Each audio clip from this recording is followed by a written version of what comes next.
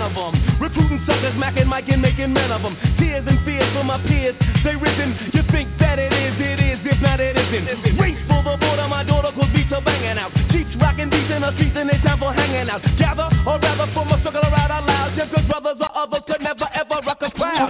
Is it because he's running off with the mouth? Or was he really clearly trying to play a nigga out? No, shut him down, the king with the crown. Cause all you wanna be is Dickie down.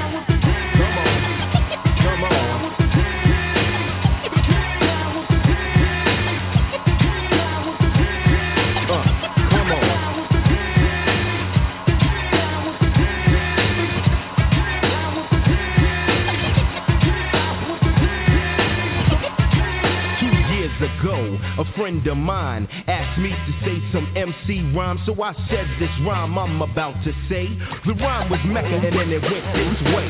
Recollect a Mecca mic check on a windmill skill. Mac the stacks wearing Godfather hats. It's okay to parlay the forte better. Tell her my nigga need a sweater tougher than leather. Swing another Bobby King thing and I wreck. But just like the white one, I get no respect. Money stay awake cause the other niggas are fake. From Hollis to the Beacon, know your dumb ass is leaking. CL and RUN-DMC, so rush it. Big time way before Hammer got to touch it. Remember the faces in all types of places. Look, ma, no shoelaces. And I'm you wanna be? You wanna be? You wanna be?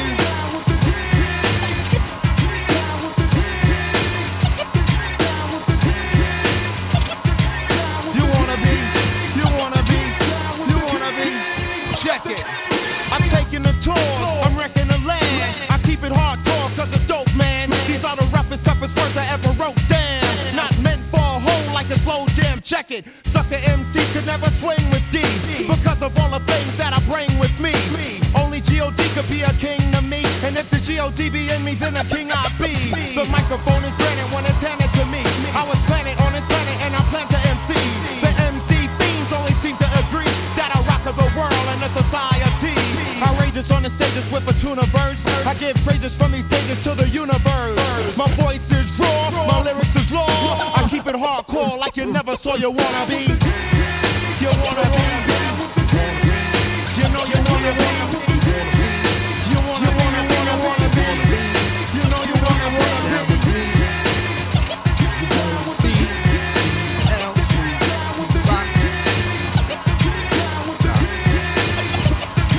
I'm the man you see in the place to be. I went to John Jay University, and since kindergarten I acquired the knowledge. And after 12th grade I went straight to college. Down with the kings on the microphone swinger. The P to the R, not an R&B singer. The R to the UNDMC, and the fly human beings. Tonight I hold the key. Flowing with the funk track, hit it soul brother black. Pick up the pace, better yet leave the space. So let me put my big black 20 on into the early morning. Had the skin zoning, Mecca, yo. You want the Mecca, yo? I make a funky beat so we can blow, check it out. He rocks the boot knock, put you in a headlock, and now all the yada yada flock, cause I'm down with the thing.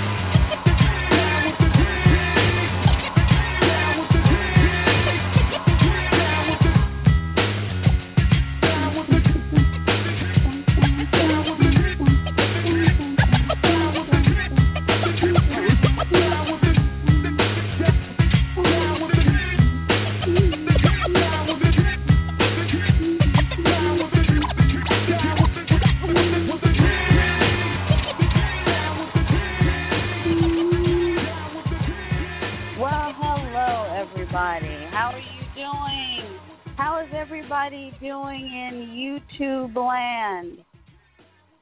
Let me go ahead.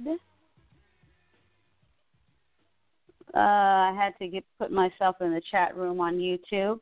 Hello, everybody. Happy Thursday. Today's date is Thursday, May the 17th, 2018. And I hope you guys are doing well. I'm doing good today. Sorry I didn't do a show last week. I didn't do a show last week. No particular reason. I was tired. No, a girl I work with, she was on vacation. So, I was doing her work while she was on vacation, plus doing mine. So, I was a little tired when I got home. So when last Thursday rolled around, I was like, oh, it's time to do a show. I declined. So, yeah, I'm sorry, I was tired, Then I was going to do a show last Friday. I was like, I'm tired too. So, yeah, so I am back. What's up, Karen? How you doing? Karen's in the chat. So, yeah, so that's the only reason why I wasn't on last week, man. I was freaking tired. But I hope you guys are doing well. I'm doing good. What did I do that weekend I wasn't on? What did I do? Yeah, nothing really that weekend, no. Oh, and I hope you guys had a good Mother's Day. And if you have a good mama on Mother's Day, I know some people are like, oh, Mother's Day, it's just a holiday to get our money and all that kind of stuff. Look, I don't care if you go in your backyard and pull some flowers, okay? Do something for your mom, especially if she has sacrificed for you, and all that good stuff. So, come on now, quit being cheap. So I hope you guys did something good for your mom. I went with my family to a sushi restaurant. There's a sushi restaurant out here in Arcadia, California, if you guys are familiar with California. It's called Kieran. I love that place. Oh, it's like a Japanese buffet, but it's kind of not like your typical buffet. It ain't like have a whole bunch of kids running around. I don't mean to say that, but, this is a buffet where, they have beautiful chandeliers and beautiful seating. You know what I mean?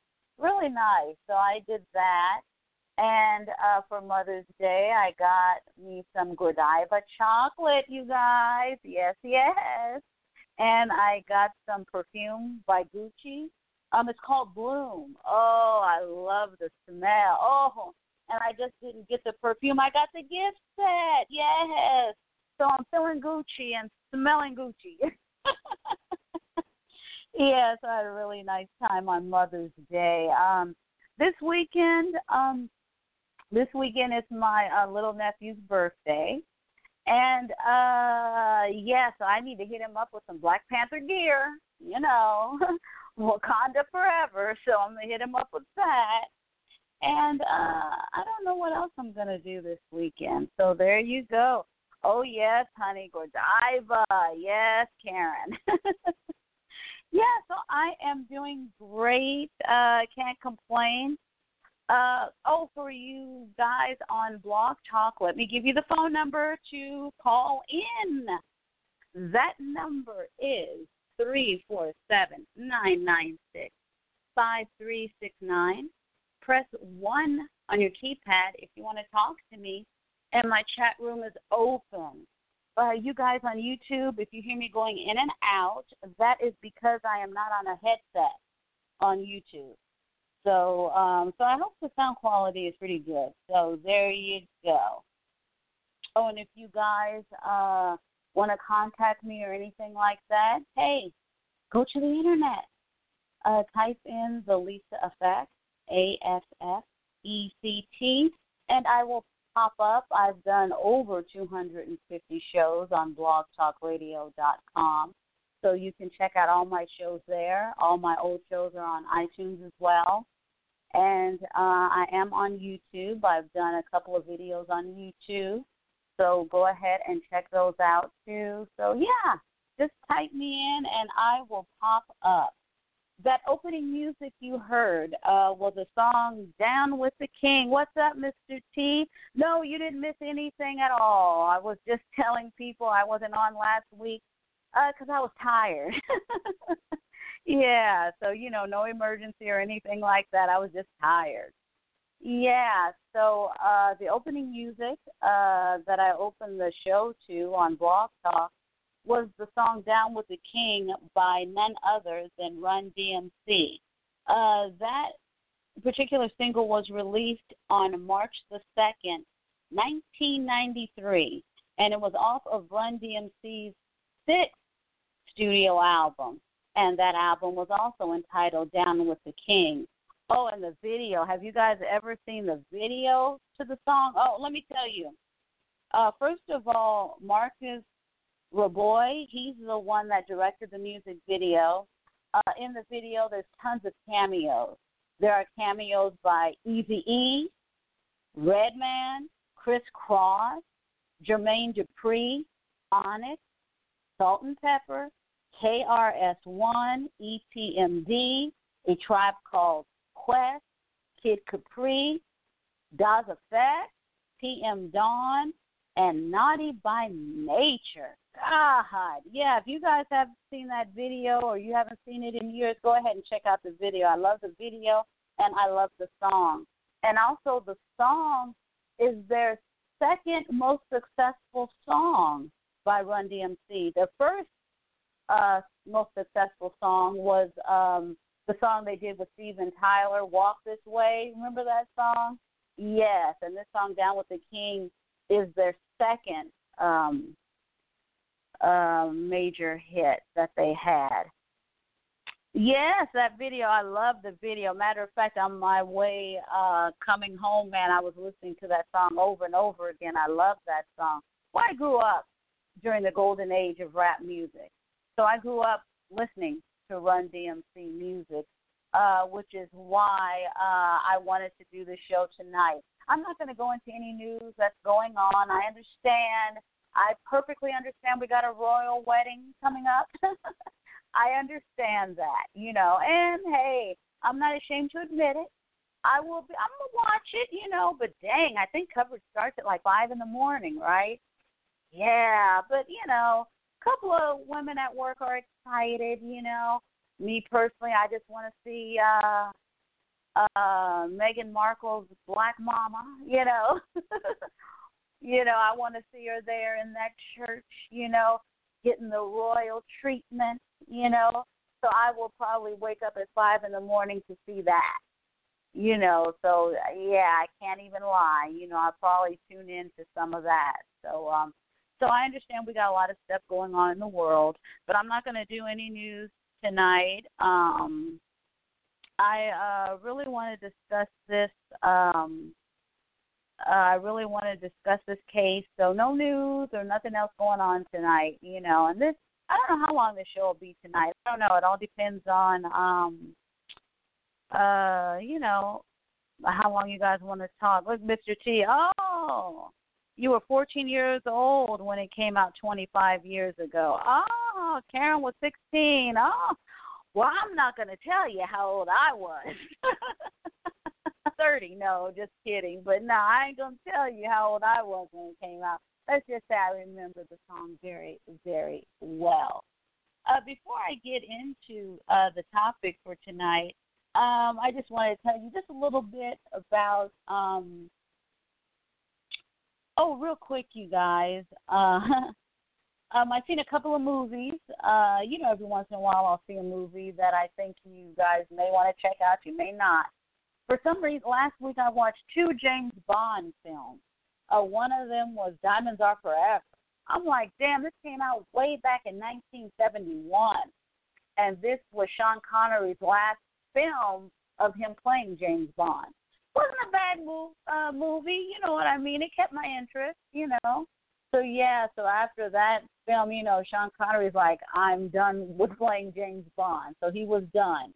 And the next movie I seen, another James Bond movie, Live and Let Die. Did I just see that yesterday? Or did I see it Tuesday? I just seen it this week. That is one of my favorite James Bond films of all time. That movie came out in 1973, and that movie introduces a new James Bond, Roger Moore. And you know Roger Moore, he passed away last year. So Live and Let Die, one of the reasons why I love this James Bond film so much because it is like based in New Orleans, because it got that little black to it. You know what I mean? And this was 1973, so during that period of time, a lot of black people were making black films. They entitled those films black exploitation films. I hate that term, but that's just the term that was given to a lot of black films that were released during the early 1970s. But with this James Bond film, the bad guy is black. All the bad guys in this James Bond movie is black. Oh, and the lead bad guy is, the guy I've always had a crush on. Oh, Yaphet Kotto. Don't laugh at me, you guys. I know you guys are like, who is that? Look him up. The minute you see him, you'll know his face. He's not an attractive man, I guess you would say, but his presence is, I love his voice. I just really like this guy. And he's still living. I think he's pushing 80 or something like that. But he played a good bad guy, very suave. If you're familiar with him, you know what I'm talking about. Yes, Karen. I got a little crush on him, honey. Yes. So I love the film. And Paul McCartney did the James Bond song after the Beatles broke up. Him and his wife had that group called Wings, and they did the title track to the movie Live and Let Die. It's a very unusual movie. You got to check it out. It's a little different than your average James Bond film, so you got to check it out. Is there some black stereotyping in this movie? Yeah, a little bit, yeah. There's one scene where it's some kind of like voodoo scene, and of course, the white woman is kidnapped and she's tied up, and all these crazy voodoo people, they're going to kill Mary. So, yeah, you do have a little bit of that element, but it's an excellent movie. Oh, and you know who's in it, too? Homegirl, the actress. Oh, God. You guys, she played back in the 90s Dr. Quinn, Medicine Woman. God, I almost said her name. And right now she's known for doing those jewelry commercials. Jane Seymour, that's her name. Yeah, she's in it. I think she was only 22 at the time, but yeah, she's in it too. And what else? Look at Mr. T trying to act like he's young. That movie came out way before I was born. Oh, Karen, View to a Kill. Yeah, that's another. Now, the reason why that's my second favorite James Bond film. Do you know why? Because at that particular time, well, even now, I'm a huge Duran Duran fan. Oh, my God. Man, let me tell you something. When I was growing up, I was listening to tons of rap music and tons of music that was coming out of England, So one minute I was listening to RUN-DMC, the next minute I was listening to Duran Duran. Yes, Duran Duran did the title song, View to a Kill, for the James Bond film, View to a Kill. And that was a big deal back then because, right when Duran Duran did the title soundtrack, they were on top of their game. So for a teenager, oh, man, we went insane. Another reason why I like View to a Kill, come on, y'all, take a guess. Who's in the movie View to a Kill? Y'all, come on now. Grace Jones, right? Isn't Grace Jones in the movie View to a Kill? Damn, I love me some Grace Jones. You guys don't understand. Grace Jones, please, don't take Grace Jones for granted. Grace Jones has never changed who she is. Man, she wore her blackness like a badge of honor. Damn, I love her, man. And to this day, ain't no other model has come on the scene like Grace Jones. Come on. There will only be one Grace Jones. Only one. It's like, wow. Yeah, Karen, I know. Yeah, Nile Rodgers produced a lot of their hits. Yep. And he also produced the David Bowie album, Let's Dance. So, yeah, don't sleep on Nile Rodgers either. Nile Rodgers, wow, you guys know Nile Rodgers. Well, I don't know, Karen and Mr. T, y'all kind of a little young there now. But y'all know Nile Rodgers from the music group Chic. Come on, you guys know. Freak Out. Y'all know I can't sing. You guys know that song. Oh, that got you down, got your head spinning all around. Hey. And remember, I Want Your Love. Hey. Come on, y'all. Hey, good times. Good times. Hey. These are good times. Yeah, you guys know Chic. Yeah, oh, you guys. I'm a huge fan of music. I can talk about music for hours. You name the genre, I can talk about it forever. Y'all want to talk about Willie Nelson, Kenny Rogers? Oh, let's not even talk about Johnny Cash. Oh, I should wear my Johnny Cash T-shirt tomorrow. I got me a Johnny Cash T-shirt. And you know what? I had went to a thrift store a few years ago, found me a Merle Haggard T-shirt. I'm like, Merle Haggard, what? Sure did, y'all. Y'all want to talk about country? We can go country if you want to. You name the genre, honey. We can go. Yes, yeah. What's up, sweetie? Hello. What is up, guys? Okay, you dated. I'm from the golden age of rap music. You know, and I feel proud about that because, I don't know, I feel proud knowing that, wow, I was there. You know what I mean? When the magic happened, I was there. I remember, you know, when RUN-DMC, they just became larger than life. It's amazing. I mean, let me tell you something. One of my favorite albums, rap albums of all time, I think I've told you guys this before, Public Enemy's album, Fear of a Black Planet. I know that album backwards and forwards, y'all. Know it just like that. Oh, and of course, LL Cool J's debut album, Rock the Bells. Oh, the Beastie Boys, License to Ill. Oh, you talk about know all those songs backwards and forwards. Oh, and the 1986 album, Raising Hell by RUN-DMC. I know every freaking song on that album to this day. Some of those songs I haven't heard in almost 30 years. I guarantee you, if you play it, I'll know the lyrics just like that. That's how much I played that freaking. I think I had a cassette. I had the cassette tape. I would rewind, forward, over and over again. Oh, my God. I could not get enough of that album. Oh, Peter Piper. Oh, please don't even go. Oh, It's Tricky. Oh, God. Dumb Girl. Oh, man. Come on, y'all. Look, I'm telling you. I know. Mary, why you bugging? Oh, come on. I mean, my God. Yeah, I know that. Oh, my God. Yeah, I'm trying to see my favorite RUN-DMC song from that album, Raising Hell. Oh, God, I love It's Key. And what's the other one? Touchdown. Oh, You Be Illin'.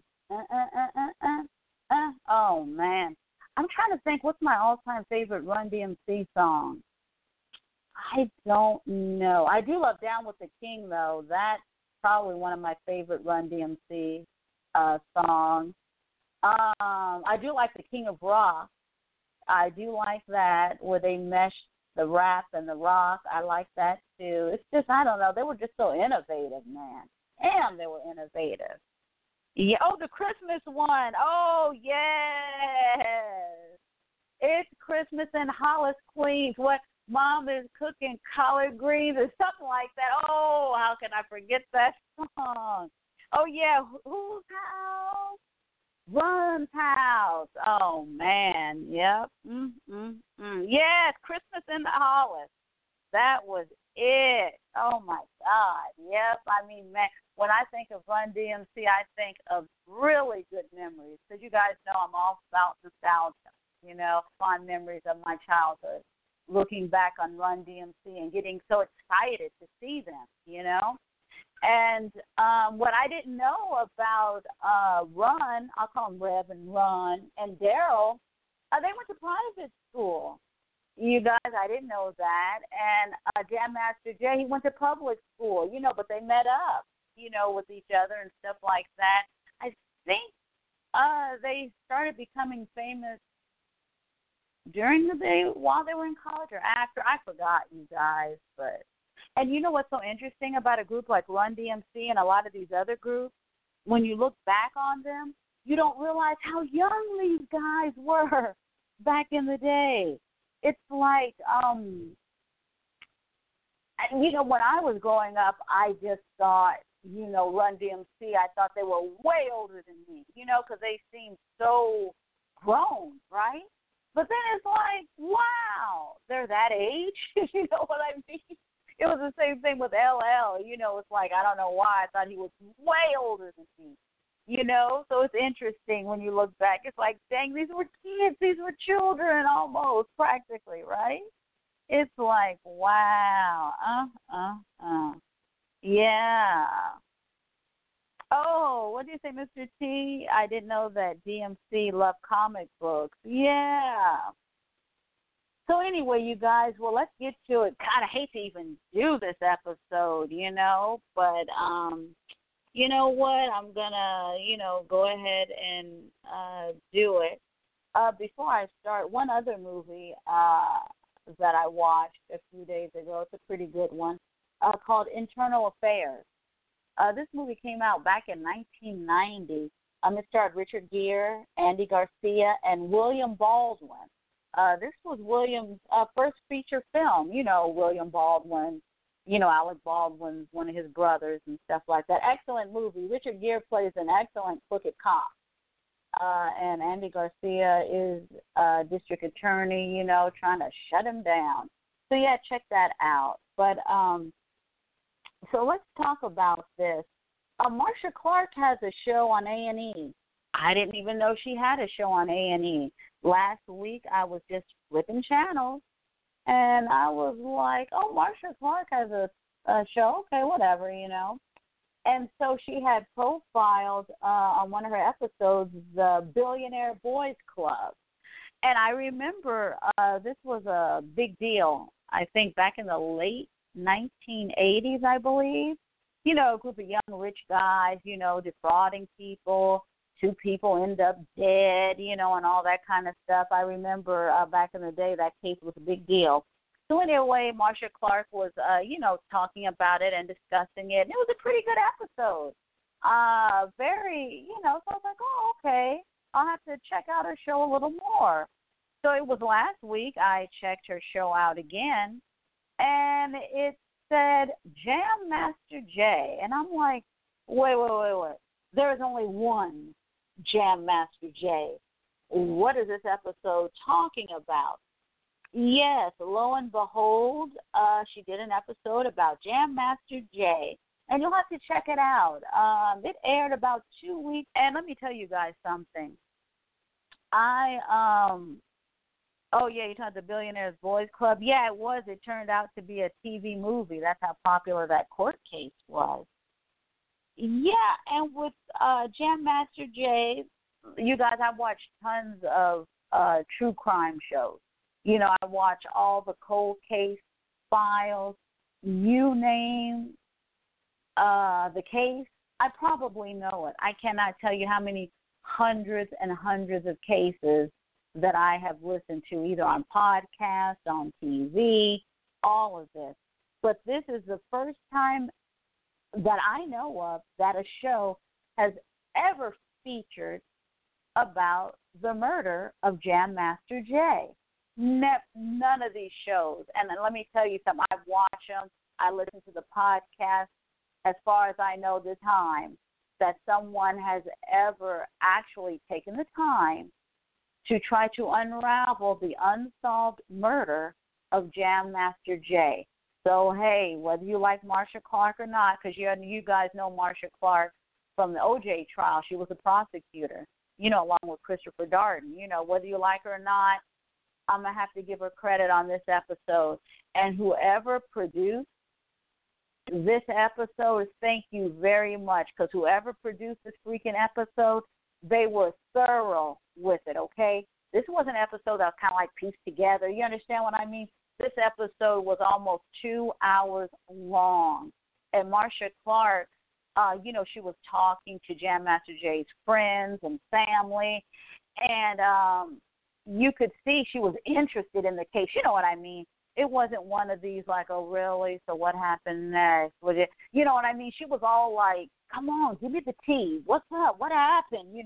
She seemed to be, I guess, whether she cares or not about the case, I have no idea. But it came across like she generally cared about the case, and she wants this case solved. So we're going to go ahead and talk about it. Before we talk about it, let me go ahead and give you the phone number, Blog Talk Radio. I'll give it to you again, area code 347-996-5369.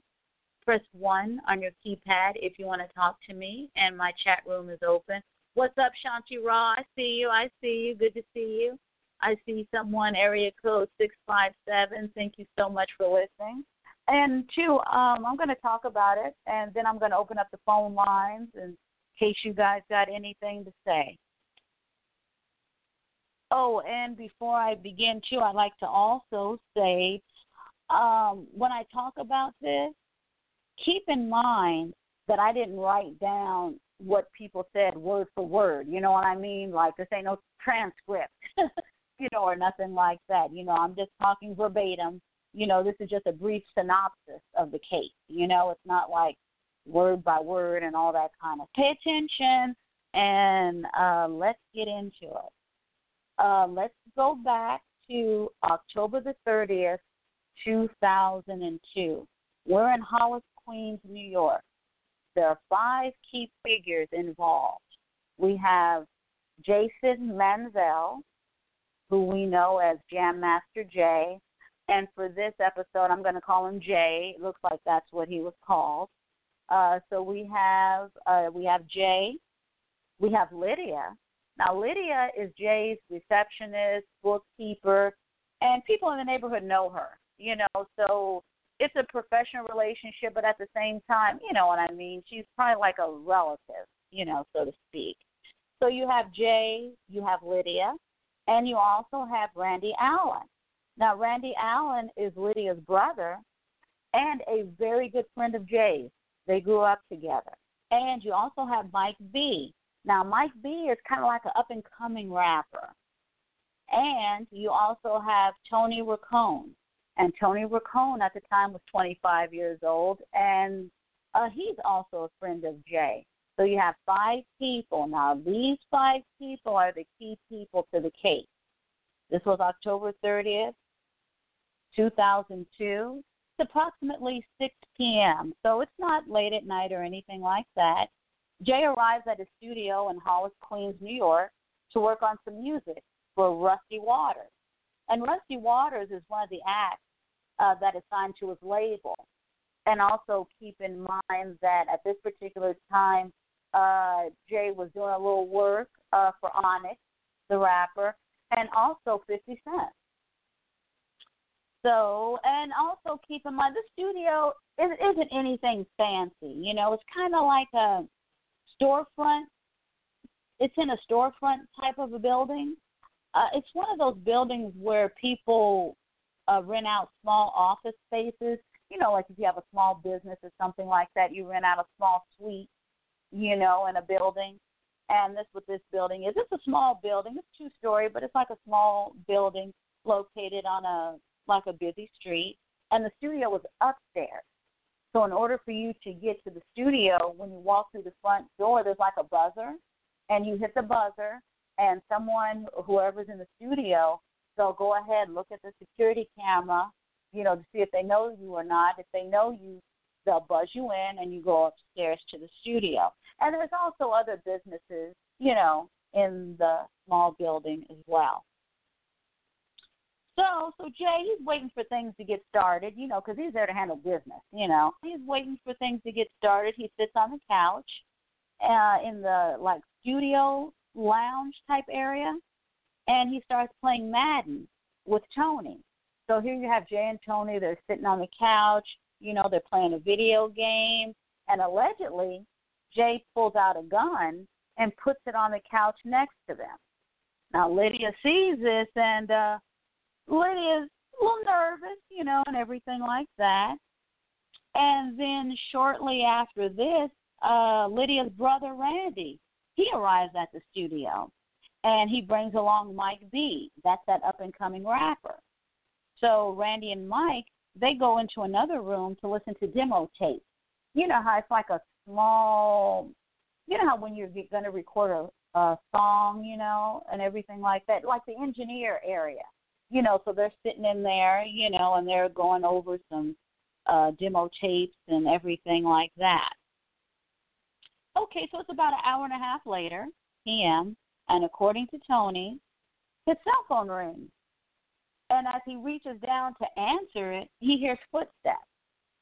And allegedly, two people dressed in dark clothes walk by Lydia's desk and tells her to get on the ground. She's terrified. She does exactly what they say. She gets on the ground, and they step over her to get into the studio. And according to Tony, the shooter opens fire, and he hits Tony. He shoots Tony in the leg. And the shooter turns around and hits Jay. And he shoots Jay right in the back of the head, right behind his ear, kind of almost like execution style. And after that, the killers flee the scene. People are not too sure if they ran back down the stairs or did they go out the back using the back fire escape. No one really knows for sure. And I believe it was raining that night as well. It's pretty cold, too. It was in October. And Randy, Lydia's brother, allegedly runs to the police station, which isn't that far away. So he runs and lets them know, oh, my God, there's been a shooting. So then the cops arrive. They secure the scene, and they remove Jay's body. And they briefly question all the people that were in the studio. And no one's really giving any answers. Okay, fine. So now it's the next day. It's around 10 a.m. Now the witnesses are questioned even further. Now it's like, why don't you come down to the police station now? We got some questions for you. And police don't have any luck. So it's like, okay. So around 4 p.m., they start questioning friends and family. And the cops don't have any luck with that either. Derek Parker, he's a former detective, and it was interesting because he headed a unit that was focused on rap-related crime. Now, he feels, this looks like it may have been a hit. And Derek goes on to say he witnessed firsthand how the rap game started changing. And he was talking about how it started becoming more violent because you had some rap artists, after, they had a little fame, they started bringing their homies along with them, their homies from the hood, So, and then drugs and shooting started happening, and it started to become a problem. However, the police kind of really wasn't looking into it until Biggie got killed. When Biggie got killed, that's when the police were like, I think we better be taking these crimes very serious. He did go to Jay's funeral, and basically Lydia wanted him to go because Lydia was terrified, because she's like, I don't know what's going on. I'm scared. Please, go to the funeral with me. So Derek did. And another detective, now this detective interviewed the people that were in the studio. He said they really weren't giving up any information, but he did note Lydia seemed extremely terrified. And he also said the shooter had a clear view, so it wasn't like he made a mistake and killed Jay. There was nothing in his way or anything like that. He had a clear shot, when it came to Jay. And this particular detective, he thinks Randy and Mike, he's like, maybe they didn't see anything because remember, they were like kind of like in that little engineer booth, going over demo tapes and stuff, and maybe they didn't at first hear the commotion that was going on outside. So, hey, that's a possibility. So who knows? And the chief of detectives at the time, he said there were two .40 caliber casings found at the scene. And upon watching the show, 40 calibers, that's pretty big. So that was a big caliber gun. And reports claim that Jay had exclaimed like, "Oh shit," before he was shot. But this former chief of detectives feels that the perpetrators, I don't think they just walked in and started shooting. The detective didn't go into details. He just said sometimes what's reported and what really happens can be a little different. And he feels it could have been a dispute over some drugs, maybe some money. And he thinks Tony was shot in the leg, kind of like an afterthought. Like Tony, he wasn't the intended target or anything like that. He was just shot just as an afterthought. And one of Jay's friends met with him the day before. And he said Jay's attitude was the same as always. He said Jay was always had a big smile on his face. And the reason why they were meeting the day before was they were going to discuss a community event, because Jay was always about giving back to Hollis, Queens, So he was forever putting on different events for the community. So that's why they met to discuss that. And the friend is saying he didn't seem scared, like somebody was after him or anything like that. But the friend said, well, misunderstandings happen. Okay, what does that mean? And it's so interesting because throughout this whole episode, people kept saying stuff like that. Like, what does that mean, Because first you have the chief of detectives saying, well, sometimes what's reported and what really happened are two different things. It's like, well, can you care to elaborate, Now, this friend is talking about, misunderstandings happen. Well, what are you talking about? Oh, and guess who Marsha Clark interviewed? Ed Lover. You guys remember Ed Lover? Well, maybe you young people may not. MTV back in the day had a show called Yo MTV Rap. And that ran from 1988 to about, I think I want to say 1995, around that area. And, of course, Fab Five Freddy, he was the original host of Yo MTV Rap. And then came Ed Lover and his friend in real life, Dr. Dre. Not Dr. Dre from NWA, but another Dr. Dre. You guys remember them, Ed Lover and Dr. Dre? Yeah, well, Ed Lover, of course, him and Dr. Dre, they did, one or two movies together and everything like that. And Dr. Dre, unfortunately, his friend, he's blind now. If you guys don't remember Dr. Dre and Ed Lover, Dr. Dre, he was very heavy set, okay? To me, looking back, it looked like he probably weighed over 300 pounds. And, sometimes as you get older, so he had type 2 diabetes, and now he is blind. And I've seen him, just on YouTube, I've seen a little footage of him from last year, he doesn't look bad or anything like that, but he's still very heavy, and he's blind. And you hate to see that, you know what I mean? But, yeah. But anyway, Marsha Clark, she interviewed Ed Lover, and Ed Lover grew up with Jay. So a lot of famous people grew up with Jay. So Ed Lover, he's like, he has no clue what happened. He said maybe it was jealousy or envy because Jay owned a couple of homes, Maybe, he probably had some haters. And Ed Lover also said Jay talked to everybody.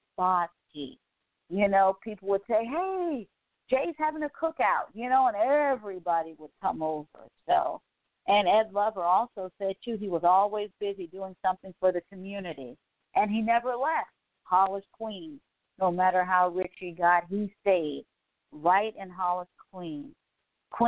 And then the thing, oh, my God. Then the thing that got me, this is when I started getting teary-eyed watching the episode. Ed Lover, he was close to tears, and he said Jay loved Hollis, Queens so much, he literally gave his life for Hollis, Queens. It's like, wow.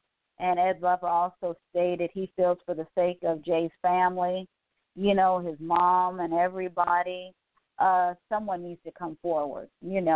Hell, he said even for the sake of Hollis Queens, someone needs to come forward, and tell us, what's going on, And another friend said when he got the call that Jay was murdered, it was like getting the call that John Lennon was murdered, For the rap community, we all know Jam Master Jay was an icon, and he thinks the witnesses are probably scared.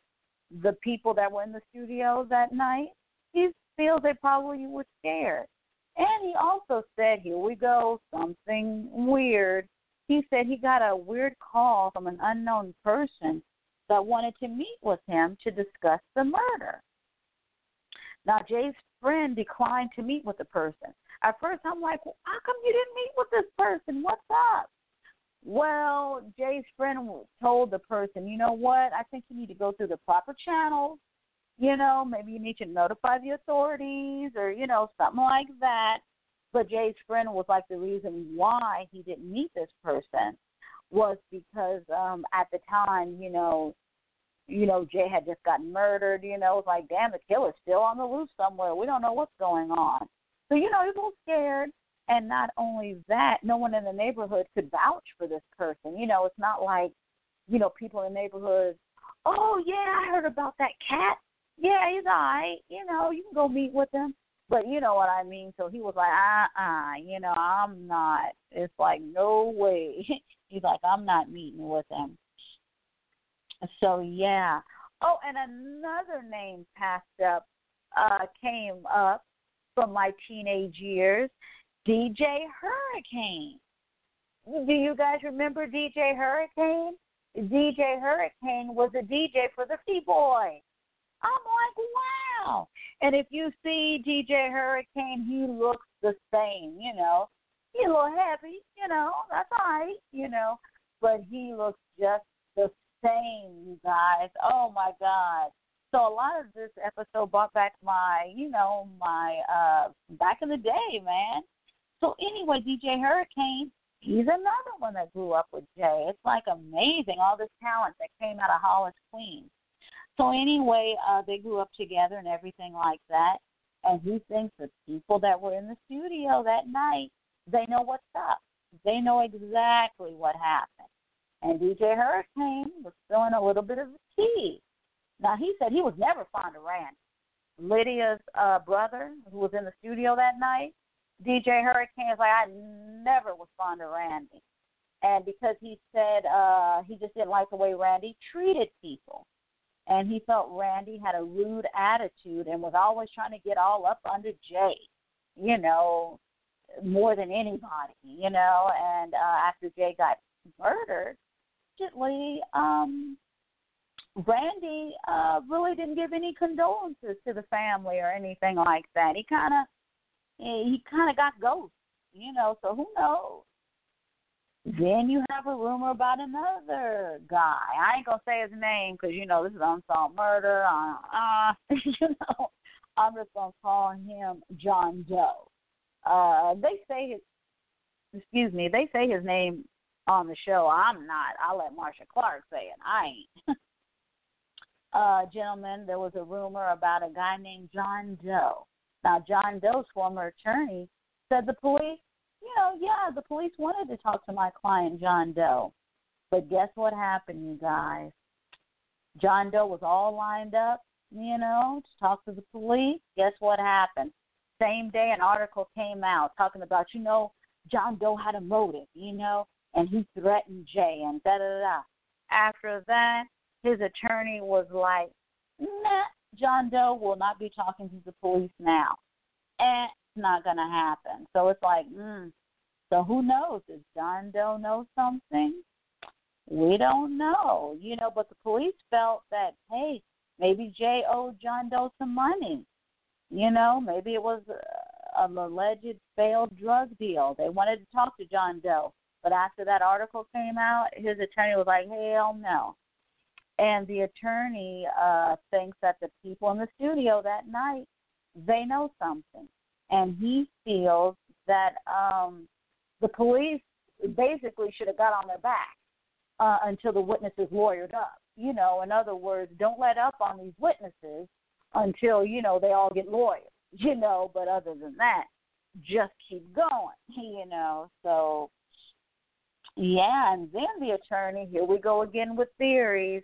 It seems like everybody Marsha Clark talked to, they always put a spin on something. Now, then the attorney said, well, you know what? Maybe the DA's office, maybe they know something.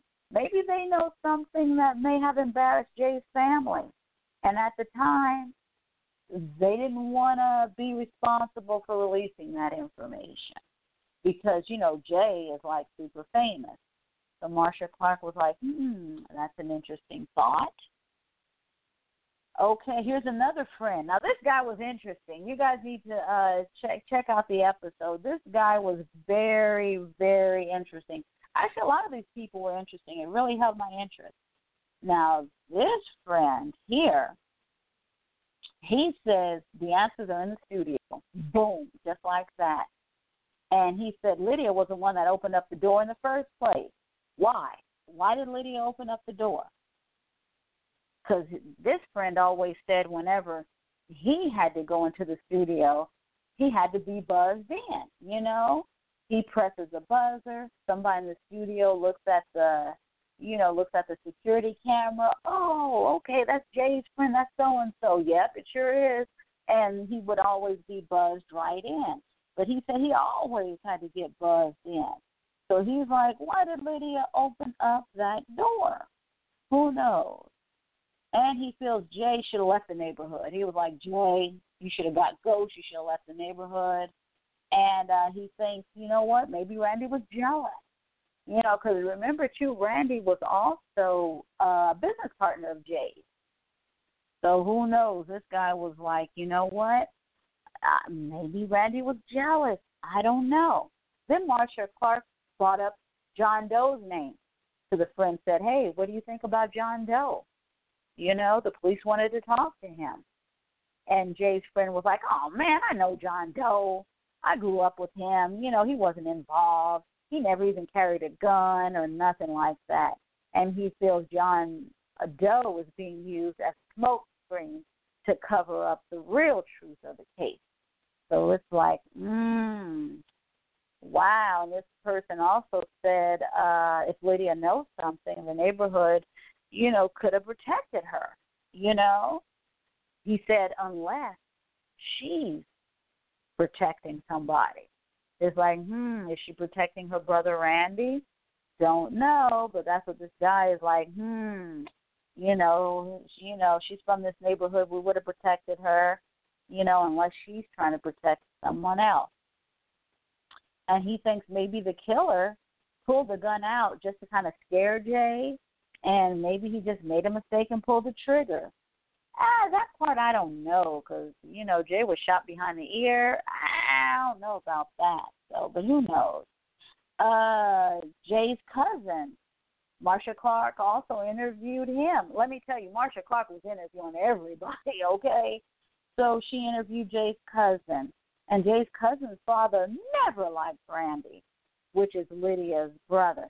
He said Jay's father never liked Randy, and Jay's cousin never knew why. He just never liked him, to the point where he was never even allowed in the house. I'm like, wow. And he said Jay gave Randy a job and access to his Mercedes. And like I had stated, he became Jay's business partner.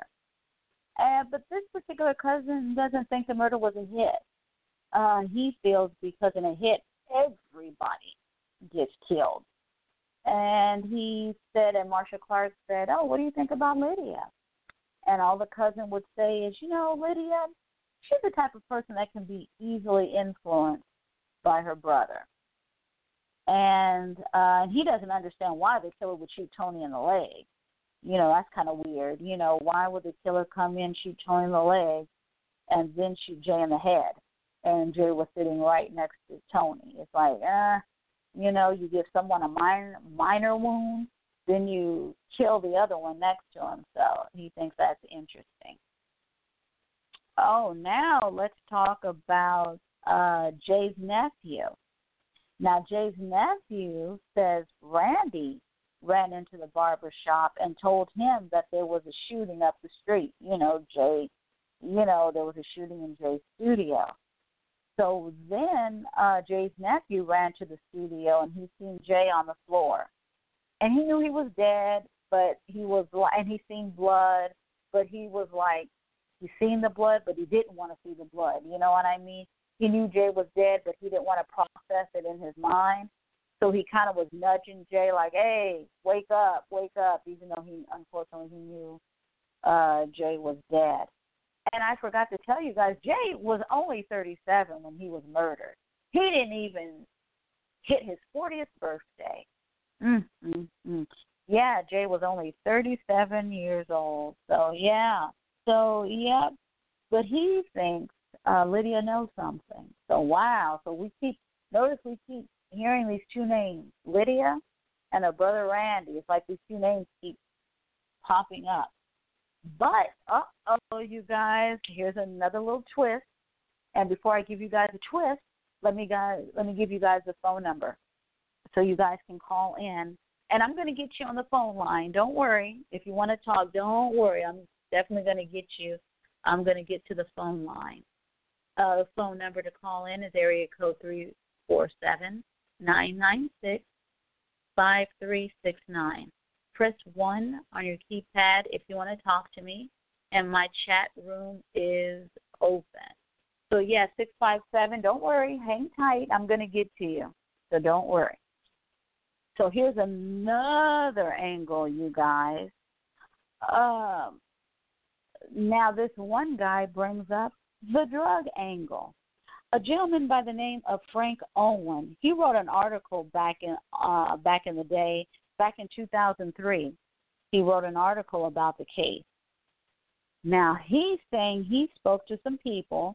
He said some of the people are on the record, and some of them are off the record. They didn't want to be named. But he said he spoke to some people and feels that the murder was a result of a drug deal gone bad. Someone was owed some money. They didn't get paid, and these guys were sent out to kill Jay. Kind of like in the movies, hey, I'll get your money, whatever, and you don't get the money, and, they send someone for you. And Frank Owens, he feels, what else could it be about? Because it seemed like everybody in the community loved Jay, whatever, like, okay, what else be about if it wasn't for drugs? Who knows? And he also said, too, that Jay's production company, wasn't doing well. So who knows? But just because that's not doing well, that doesn't necessarily mean you're going broke. Because, when something ain't doing well, you can always cut ties. Hey, this ain't going well, I quit. You know what I mean? Come on, look at Donald Trump. He's tried to get into the wine game. He tried to buy a fleet of airplanes. It didn't work, so he cut ties, but he was still rich. You know what I mean? So with Jay, did he have a financial issue? Don't know. Oh, and let's go back to Jay's nephew. Let's go back to him. Now, he told Marsha Clark he left New York, after his uncle got murdered. He left New York. He left way back in 2004. And he said he just left for his safety, something ain't right here. I'm out. So he left New York back in 2004. And Marsha Clark said, so when was the last time you saw Lydia? He said, well, actually, the last time I saw her was back in 2006. He said he was at her barbecue, and she was there as well. And he said it was a little awkward because he didn't expect her to be there, and she didn't expect him to be there. So it was a little awkward. They made a little small talk, and that was it, And he said he ran into Randy, believe it or not, back in 2011. Now, this is kind of creepy. Jay's nephew, he was in Miami walking down the street. Now, how creepy is this? He's just walking down the street, and then he looks over, and there's Randy sitting in a car. And it's like, oh, my God. And he goes, Randy. Randy's like, hey, man, how you doing? And everything like that. And I guess Jay's nephew gave him his phone number. Yeah, I'll call you, whatever. But then Jay's nephew said when he was talking to Randy, he didn't like what he was hearing. So he never spoke to him again. What does that mean? He didn't elaborate. Marsha Clark didn't ask, but that was it. So it's interesting. And towards the end of this episode, Marsha Clark actually gets a private detective, y'all. I'm telling you guys. She gets a private detective. This guy's a famous private detective. He's dealt with the mafia, and all that kind of stuff. So Marsha Clark gets him to see if he can locate Lydia. Like, hey, we all want to, what's up with Lydia? Guess what? Now, this is the episode where it becomes nerve-wracking, I hate for you guys to spoil it for you, but oh, well, if you don't want to listen to the rest of this episode, cover your ears, because I'm about to tell you what's up with Lydia. So if you don't want to hear about it or whatever, and you just want to watch the episode, feel free to do so. But I'm getting ready to tell you all about Lydia, okay? So anyway, guess what? The private detective found her. And Marsha Clark was, oh, okay, where is she? And the private detective is like, she lives somewhere in America. He's not telling how he tracked her down or whatever. He will only say she is living in America. And for safety reasons, he said he will not disclose where she lives or anything like that. And he did manage to get a phone number for her, and he left her a message. And she actually called him back. It's like, what? And she told him, I might be a little interested in, having a little conversation with you. So it's like, oh, okay. So guess what, you guys? So now you have Marsha Clark, you have Jay's nephew, and the private investigator sitting in a room, you guys. Guess what? They're getting ready to call Lydia. Yes, Lydia. It's like, damn. And Jay's nephew was like, say anything. He goes, I doubt if she even comes to the phone. So that's his attitude about it. He's like, I hope she does. But he's kind of like, I seriously doubt she's going to, come to the phone. So anyway, Marsha Clark is talking a little bit to Lydia. You don't hear Lydia's voice or anything like that. You just, Marsha Clark has a cell phone in her hand. She's on speaker. You do not hear the other person on the line at all, but the person on the other line is Lydia. And Marsha Clark told her, hey, I don't want to rush you or anything like that. I just want to, just have a friendly conversation with you if you're interested or anything like that. And then the next thing you know, Marsha Clark says, well, after that conversation, it looks like Lydia wasn't ready for the phone call. When they called her, she wasn't ready to talk. And Lydia's kind of like, I don't know if I really want to talk about that night. Man, you should have seen the look on Jay's nephew's face. It was a look of disappointment, hurt, and another look like, I knew it. I told y'all she wasn't going to talk. It was like, God, I just felt so sorry for him. And Marsha Clark, though, she feels hopeful that Lydia will talk in the near future. I don't know what conversation, that brief conversation she had with Lydia, but Marsha Clark feels optimistic that, what, I think, it could be coming soon. So it's like, wow. Okay, you guys, so I'm going to give you guys my take on the case, and then I want you guys to let me know how you guys feel about it. 657, I'm going to get to you in just a few minutes. Now, here's my take on the whole thing. Why is everybody harping on Lydia? There was other people in the room. Her brother was in the room. You got that guy Tony in the room. You got, what's that other guy, Mike B? He's in the room. Why is everybody harping on Lydia? The only thing I can think of is out of all the people that were in the room, maybe people feel she's the one everyone has confidence in, that maybe one day she'll be the one to talk. You know, maybe not the others, but maybe she'll be the one to talk. Me personally, I think the people in the studio knew exactly what happened that night, and I think they are terrified. Of course, do they know who did it? I can almost guarantee you they do. They may not know the shooter personally, but they probably know who sent the shooter. They probably know some rumors. You know, they could probably give the police all the evidence they need to crack this case. That's my personal opinion. Personally, I think it was a hit based on the way Jay was killed. I mean, come on, it was a hit. And the way they killed him, it was a clean hit. You know what I mean? It's not like one of these old drive-bys, you know what I mean, blood splattered all over the place and shooting up 5, 6 times, you know. No, there was only 2 casings found. Because remember, Tony got shot once and Jay got shot once. Boom, 2 shots. So we're talking like some professionals here, right? Clean and neat. You know, and then they took off. It's like, why? Why did they do this to Jay? That's the thing. Why did they do this in the first place? Oh, yeah. And the thing is, who the hell buzzed those guys in? Okay, Lydia? Did Lydia buzz him in?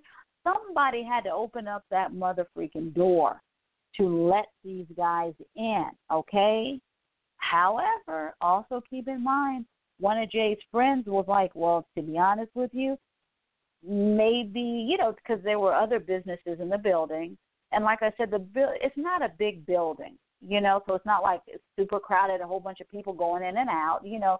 But you do have other little suites in the building. And he was like, well, maybe these guys piggybacked off of somebody else. You know what I mean? Maybe another owner seen them and, oh, okay, I'll buzz you in. You know, that happens. You know what I mean? That's possible too.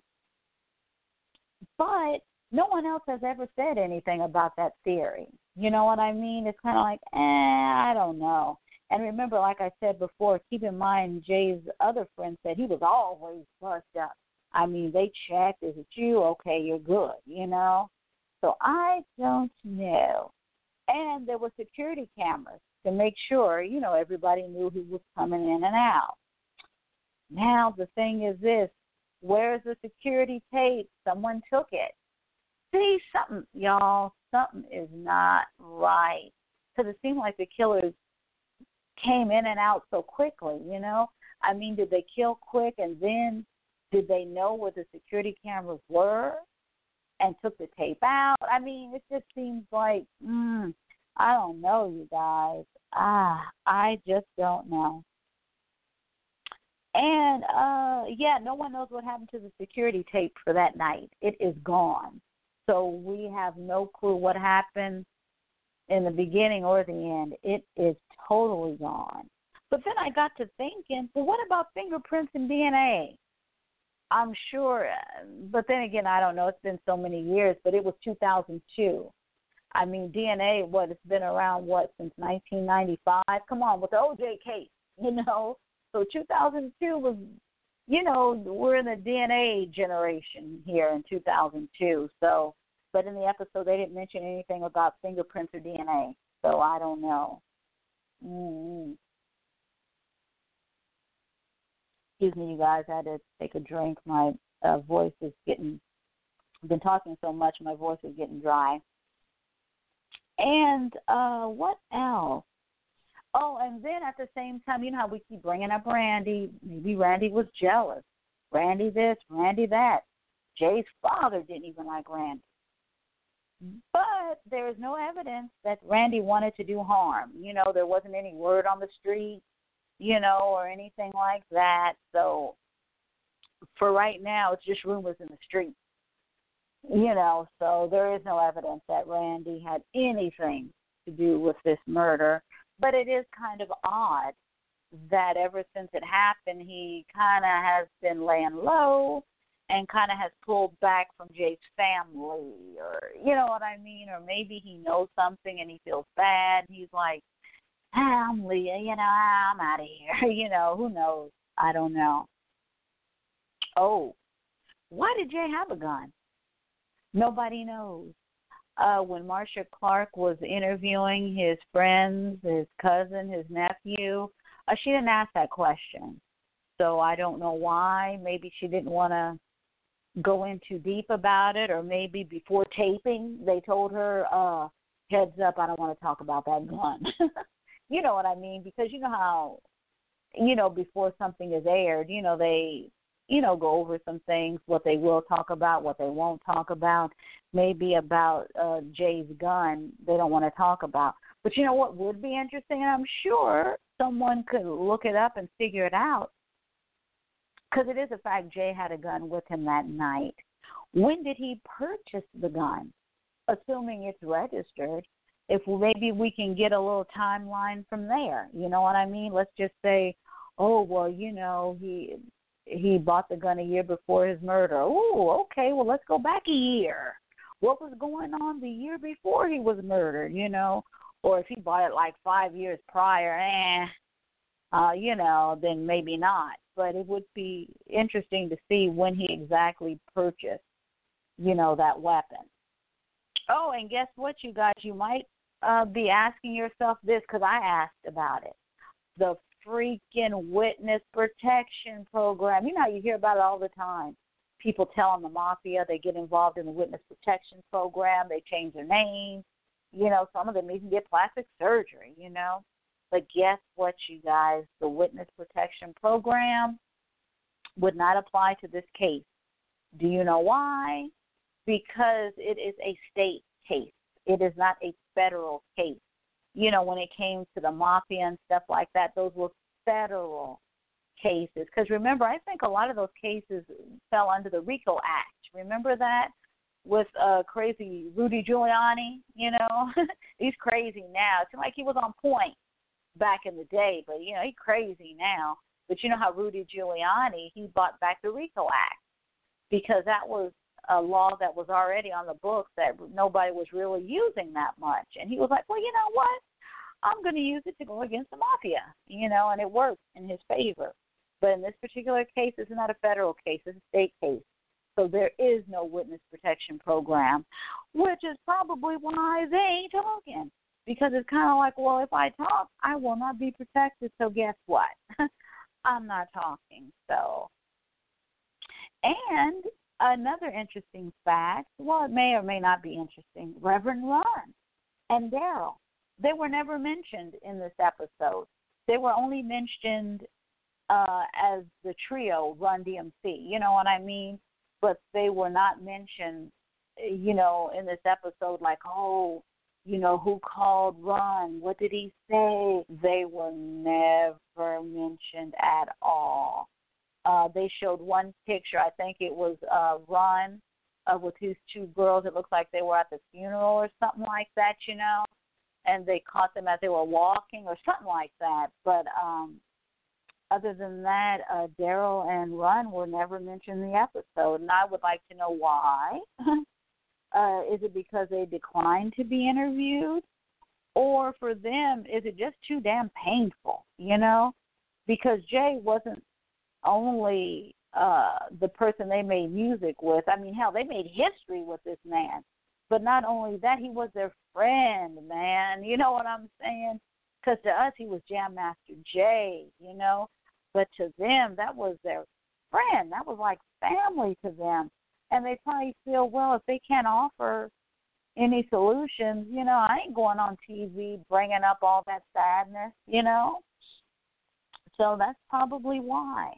Oh, and his nephew, Jay's nephew, just made me feel so sad. At the end of the episode, they're walking down the street and everything like that, and they stop at a mural that someone made of Jay. And just out of the blue, he said, Lydia grew up not too far from here. And it's like, okay. And then he thought, he goes, you know what, maybe I should have talked to her. Because remember when Marsha Clark had her on the phone, he was like, maybe I should have talked to her. It's like, bless his heart. Just the way he said, hey, Lydia grew up not too far from here. Oh, bless his heart. It's like, I mean, this guy, he's a grown man. You know what I mean? He has kids and everything like that. But it's just the way he said it. It was like he was an innocent child. You know what I mean? That was just trying to get answers about his uncle. You know? I mean, damn. I mean, I knew the impact RUN-DMC had on my youth. But, I ain't even going to lie. I cried while watching that episode. I ain't even going to lie. In fact, I have watched that episode about 3 to 4 times. It breaks my heart. Not because he was an entertainer. You know how we cry about entertainers when they pass and things like that. But he was not just an entertainer. I mean, this man had a wife and kids, and just the people that were being interviewed. Man, this man was loved, even though he was murdered, but this man was really, really loved, But then again, maybe Ed Lover was right. He said maybe he loved Hollis Queens too much. Yeah, so, wow, interesting, you guys, interesting. So what do you guys think? What's your take on it? 657, you've been patiently waiting while I've been running my mouth. Oh, look at my computer. My computer's acting slow. 657, are you on? Hey, how Hello? you doing? Can you hear me? Yeah, Hello, I can can you hear me? you. Yes, I can hear how you. you doing? Hi, I what's your felt like name? I You don't have to give your real name. Oh, yeah, this is Dean calling from Cali. Hey. So what's your I felt take like I on was the watching case? I felt like I was watching the show again. It was getting good. I was like, just listening to it. Hey, now. But yeah, I agree with everything that you were saying. I've been seeing the culture of this happening. Like when you look at Safari, Nicki Minaj's boyfriend, he got robbed by somebody that he knew for years inside, job or whatever. Safari. Yeah, I heard about Safari getting robbed. Yeah, and it goes on. Look at Kevin Hart. He gets extorted by one of his friends and whatnot. So it seems like it's changing that, you're always getting hurt by somebody in the group that you know. So I'm saying the same thing here happens. I used to work in studios a lot back in the early 2000s and whatnot with a lot of, artists, some up and coming, some established. And everybody that comes through the studio, some of them, some of them are seedy characters. Like they bring that drug money in there, and they want beats and stuff like that. A lot of these cats, they run guns. A lot of them in drugs, but you know them. To everybody else, they're afraid of these cats. They say, do you know that person? He kills people. Do you know that person run drugs? Do you know that person? But to you, they like regular people because they neighborhood cats. So I'm thinking what happened was that and this is how the question about how he got in. This is how I see it happen a lot in studios, because a lot of studios that I was in back in the day and whatnot, they have all this high security like video footage and stuff like that.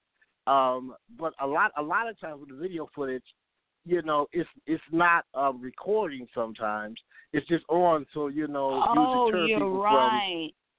About what I mean? 'Cause a lot you're of right businesses about do that the security cameras. Yeah, because they might say, we're monitoring security, but I never thought about that angle. So maybe but they really they're not recording it. You know what I mean? They just letting you know, like you can see who coming in and whatnot, but it's not recording. You know what I mean? So that happens a lot, and usually when they set up in these studio booths or whatever, you got somebody they could be playing video games, music or whatever, or working on production while people are coming in and out. Even though you got this high security, sometimes you just bust people up out of habit and whatnot. Sometimes you don't even, whatever. And these people probably knew the people that came in. See, and that's the thing, because if the studio, if you watch the episode or, you probably can see pictures online, it's a small studio. You know what I mean? It's not like this big, giant, high-tech. So it was kind of like, a little studio, a little place where, it was kind of like all about business. You know what I mean? Even though he had the video games and stuff like that, but it was kind of like, we're here to, like, really work, And I do think maybe it was maybe 2002, maybe the neighborhood was changing, maybe getting a little bad. But when you're from the neighborhood, I'll even add this, because I remember you said something about the outside of it looked shabby, like it wasn't all that. But I know it was kind of look like a storefront. The reason I would say that, I say that because the majority of the studios that got all this state-of-the-art equipment in it, they all set up with the storefront is usually a distraction because, like, I've been at studios like Horizon Studios and like New Haven, Connecticut, and different places where in the outside of it looks like shabby or whatever, but they do that on purpose. So when you walk in there, so you won't see, equipment in there. Yeah, exactly. All that high-tech equipment. Yeah, and the studio was like on a busy street. You know what I mean? And you would pass by it because the studio was up there. That's almost normal in studios like with the Hit Factory and different places like that. But I would say in my closing remarks, and I won't take too much time, is that again going back to Lydia and different ones and whatnot. Being how small the studio was, people knew. Keep in mind, he said that he was real nervous that whole week and whatnot. He had a gun with him, and they said like he was very nervous and whatnot. And the people that was close to the case all knew this big time dude that they said that, and they said he verified that this guy was a real cat, maybe from Cali or whatever, and he probably was into him for some money, and and he said everybody knew he was acting real nervous and walking around with security, not security but his gun and stuff like that, and so when they came in, when the guy got shot in the leg, I'm thinking that when it happened, everybody know what's up because just like the Tupac case and the Biggie case and whatnot. Again, going back to how small it was, when the killers left the place or whatever, people saw them leave out of there. Everybody in the community, it's a small knit community. Everybody saw the people leave out of there and whatnot. And then you ask yourself a question: why didn't he call 911? Why did he run to the police department or whatever instead of call 911, which would have been a quicker thing what? And whatnot. I think too sometimes in a panic situation, because I've been in a situation where I was so nervous I didn't even call 911. It was just, you know what I mean? Sometimes in a situation like that, you kind of don't follow protocol that you think you're going to follow. And I think because it was like they were shooting and the police station was literally just down the street, because he might have already kind of guessed like Jay was dead or there was no hope. So he's like, well, let me hurry up and run to the police station real quick, because they said the police station was really close. So maybe that, that could be the reason. In there saying like, well, maybe, just say for example, giving them the benefit of the doubt. Just say for example, if you got your earphones in and you record the music, you might not hear the shots or whatever because you into the music or whatever. But here's my two theories that could have. My first theory is that he knew people was coming for him and whatnot, and a lot of other people was coming for him. So when he was shot, that shot in the leg was a warning and whatnot. And he said, "You and Lydia, y'all keep quiet about this. Everybody in the neighborhood know these real cats." Yeah, that's what someone had said too. The reason why that guy shot in the leg here's my was other to kind theory of strike fear in the rest of them. But here's my other theory that's way out the window. This say for example, we all in the studio, everybody know each other and stuff like that, and then all of a sudden he said, just say it's a money old situation. He said, "Yo, man, why don't you just pay me the money?" And then he'd be like, "I ain't paying you jack." And then they get an argument. He shoot him by accident. And then all of a sudden, they all know each other in there and whatnot. He said, "Yo, man, just shoot me in the leg and be out because, like, he's dead now." You know what I mean? And the reason that they're not telling him to do is because they connected to each other as friends or whatever, and it could have been an accident or somebody that they know, and they saying that it ain't a stranger. Either way, it's not a stranger. So that's Either what I think. Somebody they know did it. Yes, or somebody or they know who. But yes, that's what I think too. Either they know who actually did it, or they know who sent the people. that exactly. did. That's why. But that's just my 2 cents and whatnot. Yeah, I you got agree with some good you theories. You got some really good they theories. never solve these cases like Tupac because people not gonna tell. Somebody knows. No, and you know what they said about Tupac? They were saying maybe it had to do more with Suge Knight, and gangs than just Tupac himself. You know what I mean? And I'm like, I never thought about, that theory because Tupac, I don't think he was really into LA gangs, and seemed like, you know what I mean? But, however, your surroundings, and who you hang with. So I think, I think Tupac got caught up.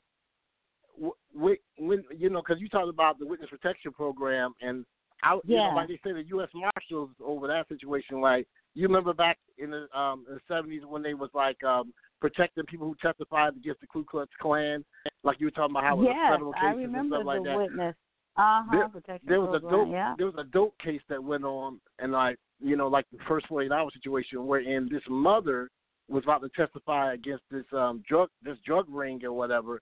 And she denied. She said she didn't want to be in a witness protection program, and then they found her and her son murdered.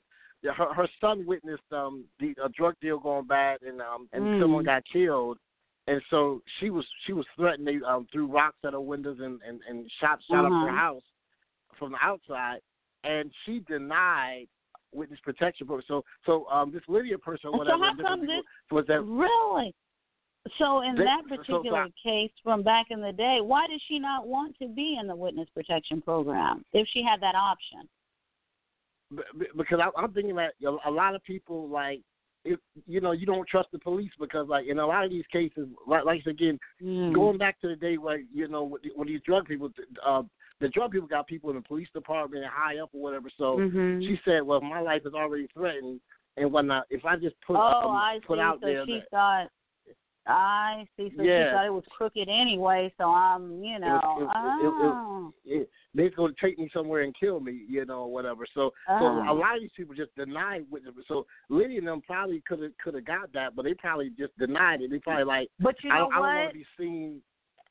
Yeah, and I think in this case, like the detective said, or was it the attorney, since this is a state case, they're not going to get witness protection.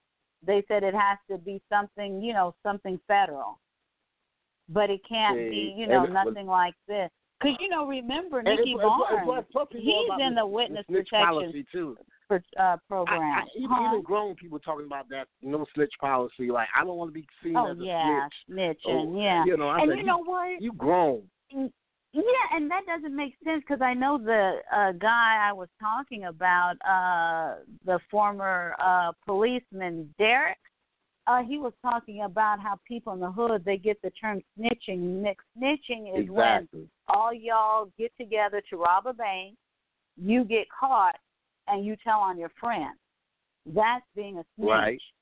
But if you witness a murder and you don't say anything, that's not being a snitch. So we got it all mixed up. But you if know they what all I mean? involved with it, see, that's what I'm thinking this Randy dude. If I'm thinking they could all be involved with this thing. Mm-hmm. That's what I'm saying. Nobody know what it's real shady. Like the family. Like, why wouldn't you want to say more to the police or whatever, or at least tell the streets so the streets can handle it? But you ain't saying nothing. Something is up. And then too, like they said, they could be terrified. Because you know how it is. I'll kill your mom. I know where your children go to school at. You know what I mean? So when you think about it like that, it's like, well, damn, I probably wouldn't tell either.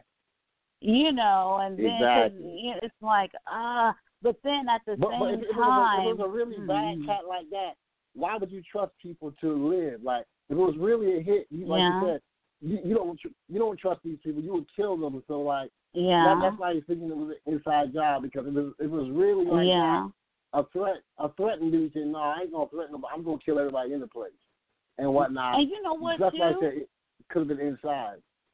Yeah, and you know what I was just thinking, too? Maybe they knew the whole story. Maybe they already know why he was murdered in the first place, So to them, they're like, well, I knew it was going to happen. You know what I mean? So for them, it's a shut case. We're the ones that just don't know what really happened. Maybe everybody in that room was like, ooh, I knew Pookie was going to get him one day, but I didn't know it was going to be today. Exactly. And we're just the fans. We're the only ones that don't know. But I kind of have a feeling, but, you know, Marsha Clark, she's optimistic that this chick maybe one day in the future is going to, you know, say something. Who knows? Maybe as these people get older. But then again, who knows? I don't know how old Lydia is. I'm assuming she's in her 50s. You know? I guarantee you Lydia got a phone call. I said, being aired on TV, Lydia definitely got a phone call, probably like, if she's being threatened, they like, hey, don't do that no more. We watching you. I was thinking that too, because the people that were being, his friends and stuff being interviewed, some of them were talking code. Like, why don't you just say what you're trying to say? You know, they were like, sometimes misunderstandings happen. It's like, what do you mean? Exactly. What are you talking about? Exactly. You know, so it's kind of like, I think they all might know what's up, and they're just hey. I'll end by saying this. Like R. Kelly, all his people have been around him. They were talking in code in the interview. He said, hey, you know, things happen. You know, people know they let things go on and stuff like that with him and them underage girls or whatever. You know, people around them know what's happening and whatnot, but they're just not going to talk about it. People know what's going on. Because think about it. If I love Jam Master Jay and he into that drugs and all that, I would rather him die with a good name rather than die and the truth come out that he was into these people and he was into all this bad stuff. You know what I mean? Well, you know, stuff like that. That's what this. I'm sorry, I didn't mean to cut you off. That's what that attorney was trying to hint at. Oh, no, that's what that attorney was trying to hint at. Like, maybe the district attorney's office found some information that could be embarrassing to the family. Right. Yeah, exactly. So who knows? So that's why the family probably like, they probably off the record, they probably know a lot of stuff that we don't know. They probably said, this is what really went down and whatnot, and this is why nobody really going real hard to solve the case, because they all know what happened and nobody wants to testify. Exactly. And who knows? Yeah, probably too. His parents probably know what's up, you know, because I know during the interview, you know, Marsha Clark didn't say anything like, oh, we tried to reach out to his parents and they declined. You know, it wasn't anything like that. It was just they were never even, you know, mentioned or anything. So, I mean, who knows? Exactly. You know, yes, like I said, maybe it's just us as a fan. We're just the ones in the dark. Somebody you know. Now tell me this. Now, do you? Yeah. Now tell me this. Do you think Jay had some money issues? Because one guy was trying to hint that, you know, Jay may have had some, you know, money issues or something like that. Well, that's the thing and whatnot. Like, a lot of cats that got these studios and stuff like that, a lot of them got excesses that they do, you know, like a lot of them gamble, you know, stuff like that. A lot of them, you know, I never thought about gambling. Spend money on, they do money on the side and stuff like that, and they get caught out and stuff like that, you know. So that could be easily a thing and whatnot. People who got studios and stuff like that, because, you know, you gotta think about it. They don't got a 9 to 5. That's what they do, you know. So being in the studio all day, you know, you got to have some kind of outlet or whatever. And a lot of them gamble. A lot of them, you know, do other stuff.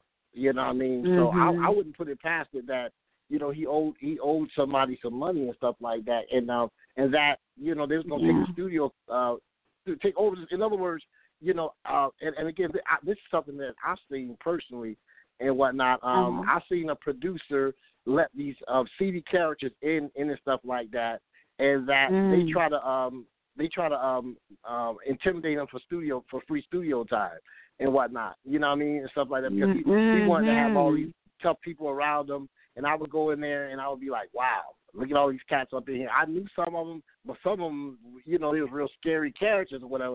They go in there and do the studio and whatnot, and you knew they wasn't paying for the studio time because he was into them for some stuff or whatever. So, you know, you got a lot of your people in that studio. Some of them, like, they feel like the studio is theirs too.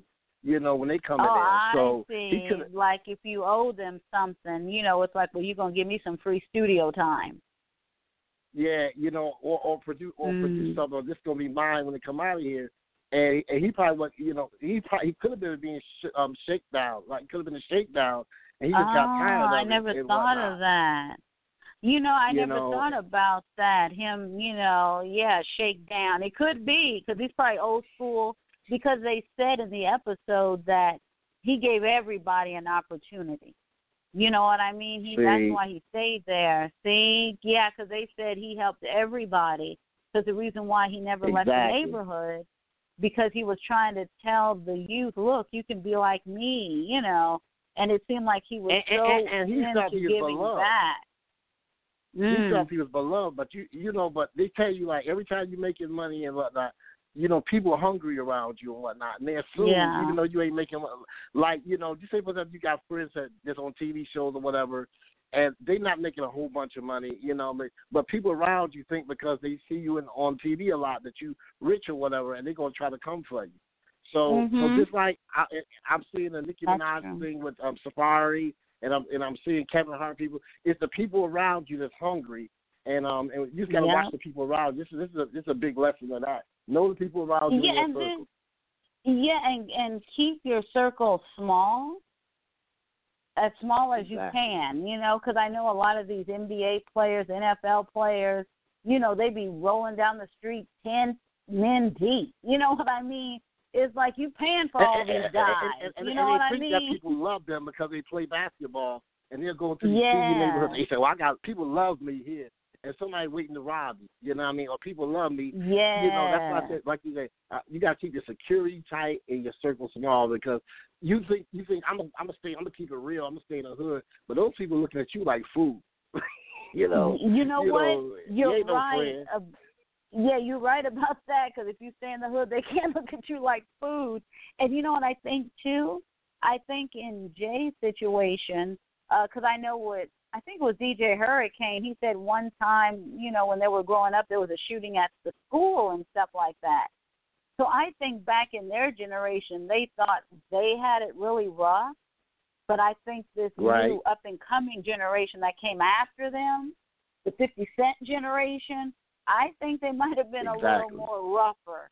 And I don't think Jay was ready for that. You know what I mean? He's used to some gang members and stuff like that, but I don't think, he was used to, you know what I mean, the way it was becoming. And I think maybe he could have been that type that was just too trusting of people, because everybody just kept saying, he was always smiling and, hey, come over my house, the way you would think people would be when they get money. But like they said, like Ed Lover said, there's a reason why these rappers don't live where they live anymore. He said there's a reason. He said there's a reason why he doesn't live there this anymore. But remember this too. A lot of those rappers are renting cars for the videos. They're leasing cars for the videos. And we think they're rich. And just like we think that Jam Master Jay could have been like that, but he could have been owing money too. So that's the thing that we can't forget. A lot of these artists that we see, like even on Instagram, they flex it. That's not their real life or whatever. That's what they want us to believe. Because you're right. But in real you're life, right about the rappers. Yeah, you're right about the rappers of today pretending they have money. But you know what's so interesting? Because in the golden age of rap, it was hip and cool to wear imitation stuff and have it look real. That was the thing. Because I remember when I was going to school, chicks would wear fake Louis Vuitton backpacks, fake Gucci purses and stuff, because that was the thing. It was like, oh, my God, it looks real. That was the thing. But nowadays it's like they really want the real thing. Like these rappers, I'm really getting a Rolls Royce. And we all know you don't have Rolls Royce money, because to get Bentleys and Rolls Royce, you have to have that long money. That money that's going to you got Airbnbs right now that you can just rent somebody for their house and do a video. They call it Airbnb, where you go into somebody and you rent their house for the day or the week, and whatnot. And just like you do on Atlanta Housewives and all these other shows, they rent all that Airbnb rented houses. Stuff. And to us, we thinking that's your house or whatever, but that is all about thinking flossing, it's real. Well, I'm gonna fall back because I don't want your listeners to get mad at me when I'm taking up their time. No, not at all. This is some good conversation. I'm glad you called in. Yeah, I just had to do this story. Yeah, because I was just flipping channels. I'm enjoying the broadcast like crazy, and I feel like I'm watching the show again because I just saw it a while ago. That's why I said, let me tune into this. Wow. Yeah, I'm enjoying it. Oh, thank you. And the reason why I did this episode is because usually when there's a current, something happening current, we all talk about it. Just like with Kanye West, I talked about that. Right. And, we always, all of us that do shows, I can kind of tell we all do the same topic. We kind of piggyback off each other. Exactly. But this particular one, I'm like, I don't think anyone has ever did a show about the unsolved murder of Jam Master Jay. I mean, come on, this is Jam Master Jay. I said if I can give time to Kanye West, hell, I can give time to Jam Master Jay. You know what I mean? I mean, come on, he's from the golden age of rap music. To me, when rap music is good. I'm 53, so I remember all the names you were talking about. I was like, I know exactly what you're talking about, Jam Master Jay, and all the shows. So I was like, it was memory lane for me. That's what me too.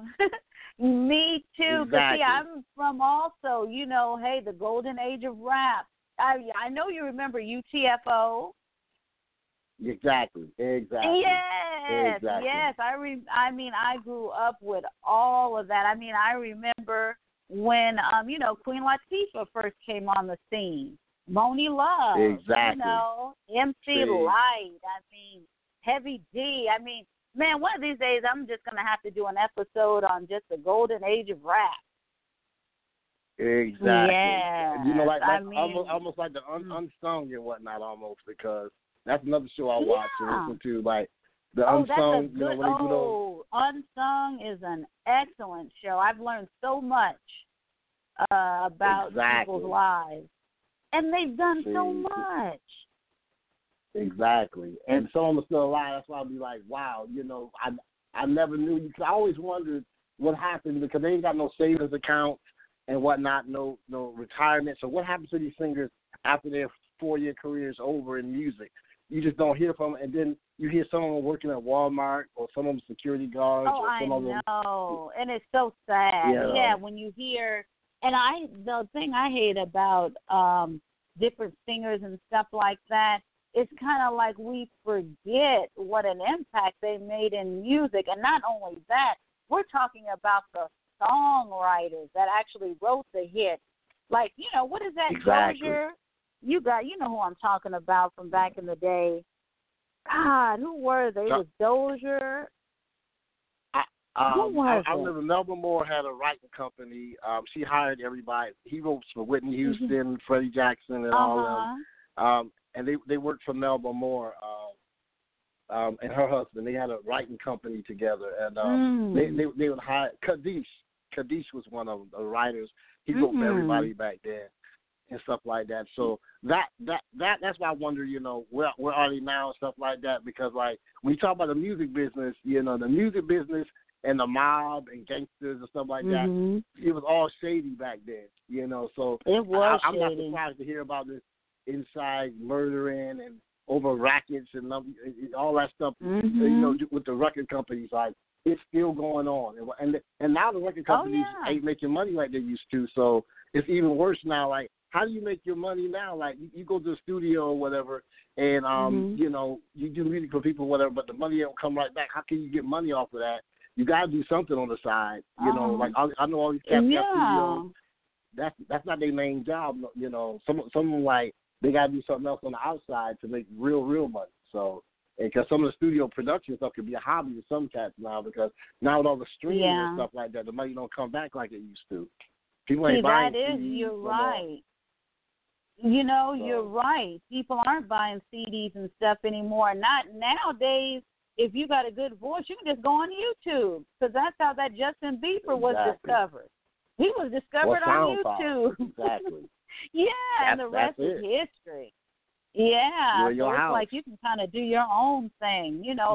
The only way you make money off of music these days is touring, like actually doing a show and doing merchandise or whatever, because, you know, people ain't spending money like, you know, like you might sell 99 cents, whatever, spend it, but for the most part, doing shows and whatnot. So, like, back in the day, the record labels had these big budgets because people was going to record stores and they was like, they was buying physical things, but now the record label, the budget ain't like it used to be. That's why you see these inexpensive music videos, if it's a video at all, for the album or whatever. Yeah, those days of the big money tight movie music. Yeah, they're not making the money like they used to be, you know, because now we can pick and choose. Because I remember when I was growing up, if you wanted a song, you had to buy the whole album and hope and pray that you like some more songs on the album. But now I can just go on iTunes and I can just sample. That maxi cassette had maybe one or two songs on it. I used to love those. Yeah, that maxi cassette where you get like the radio version, you get a remix. Exactly. Hey now. Man. I don't know about it. I know about the mixtapes back in the day. That's why I said, like, with Jam Master Jay and all of them.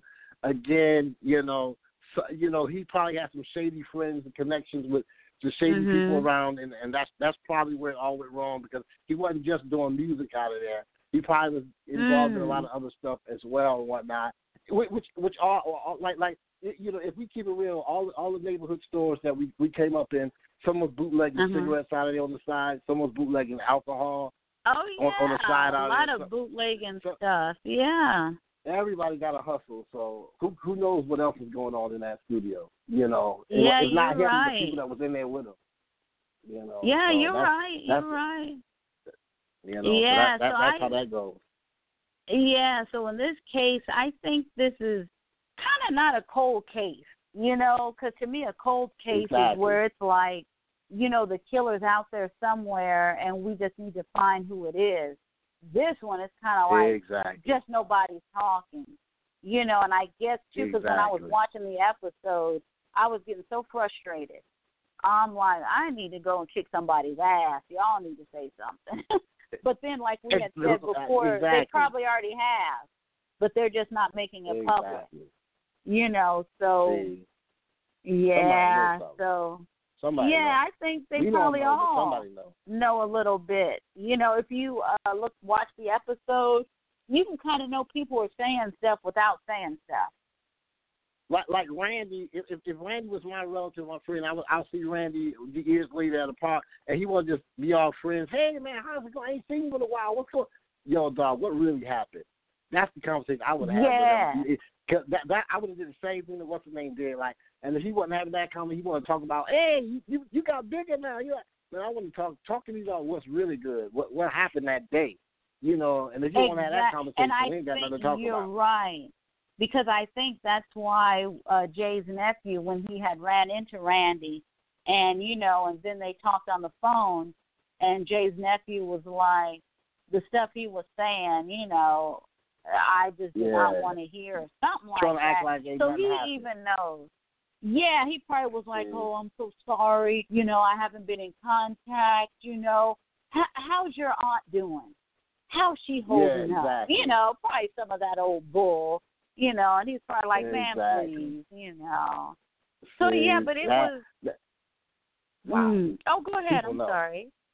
Yeah, I'm just glad. I'm just doing everything you're saying. I'm just like, somebody knows something. Like I would be the they same do way, know like, something. You know, but you're not talking. The same with Tupac. The same with Biggie and them. I can imagine his mom's like, Biggie.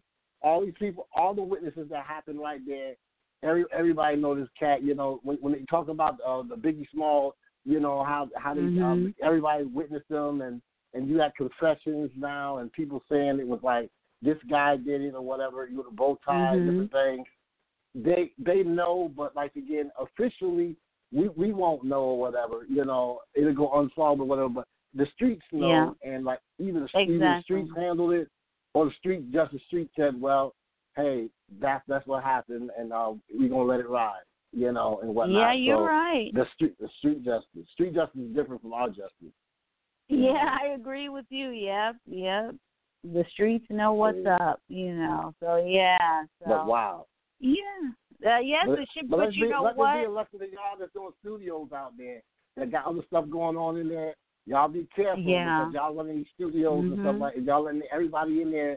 Everybody in there got dreams. They 30, 40, 50 years old. I want to be a rapper. You know. And everybody wants to be a rapper. Yeah. But they all got different hustles going. They selling drugs. They running guns. They looking at how much money you making in the studio. So you could be fooled and don't even know it. And you letting all these cats in your studio. So watch your circle. Watch who around you. You know what I mean? Yeah, you do have to watch who's around. Yep, I definitely agree with you on that, man. And yeah, it's different. Scary. I'm telling you, it is. I mean, back in the day, people thought NWA was scary. Man, please. Come on now. Exactly. It's like, that's and real. at least with NWA, they had a message. That's what I'm saying. Wow. All of the, you know, okay, when you think about NWA, one of the first songs I ever heard from NWA was the song Dope Man. Now, right. You could say that song is vulgar and everything like that, and okay, it is. However, I would have never known about crack if it wasn't for NWA. Wow. Let me tell you, I had no idea what crack was because there's one line in that song talking about on their hands and knees searching for a piece of rock. I thought they was fighting over diamonds. Because you know how they always call diamonds rocks and stuff? I'm like, this is such a weird song. Why are they fighting over jewelry? I did not know. Wow. And then talking about Strawberry, you know how they said that's a chick that sells herself for crack. What? She doesn't even want money? I'm like, what kind of drug is this? What the hell are they talking about? Because I had no clue what was going on. Yeah, so if it wasn't for them. I missed it too because I went in the Air Force in 84. And when I got out, you know, about 88, 89, when I came back home, I seen the results of it. You know, a lot of people were caught out. And I was like, whatever, I'm just glad I missed that era. But when that happened, I seen a lot of people that I grew up with, you know, that I looked up to, like some of the drug dealers, some of the pimps, some of the people who had cars, money, whatever. When I came back, they was begging money on the street. Some of them was caught out. I was like, whatever that drug thing was, I'm like, wow. I'm glad I missed it because that thing took over a lot of people that you thought was established and was smarter than that. They were caught out. And I was like, that crack took a whole generation. You know, and we don't really understand. Yeah, it sure did. I remember. Yeah, I remember. God, it was back in the 80s. I remember we went to South Central. And then I remember there was actually a prostitute in broad daylight. She was standing on the corner in front of a fire station. And there was a fireman kind of just there, you know, and I told her to be careful. You know, I was just a kid, you know, and I kind of knew she was a prostitute. But I was like, but aren't prostitutes supposed to be at night? Why is she standing out here in broad daylight? She might have been a crackhead, and now that I look back, that's probably why she was selling her body in the middle of the day, you know.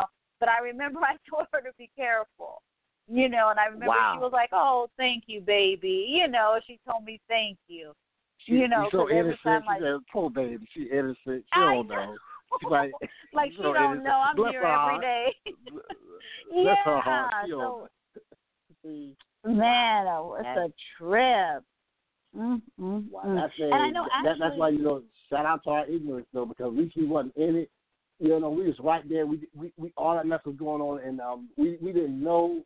You know, so you know, sometimes innocence protects us from getting into stuff like that. It's something be going right around us. You don't know it, and your friends try to protect you from it. I guarantee you, like people that walked through Jam Master Jay's studio or whatever, they probably knew what was going on and whatnot, and they probably told him, yo, you know who you.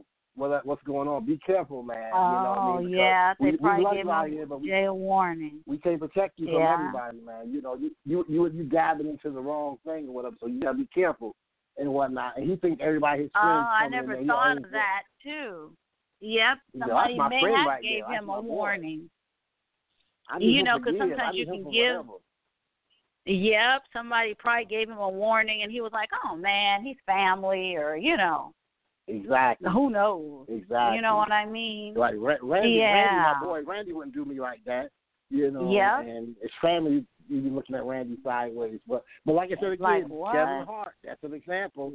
Kevin put this boy in Kevin Hart is a good one. He put him down with him, and his friend got so jealous of him, he took pictures of Kevin cheating on his wife and wanted $1 million from him, or he was going to tell and whatnot. And Kevin thought it was somebody else.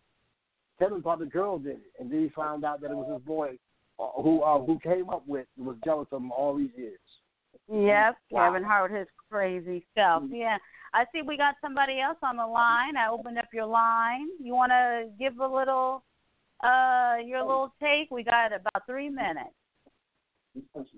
Oh yeah, I'm gonna fall back. Love the show. Oh, okay. Oh, nice talking to you.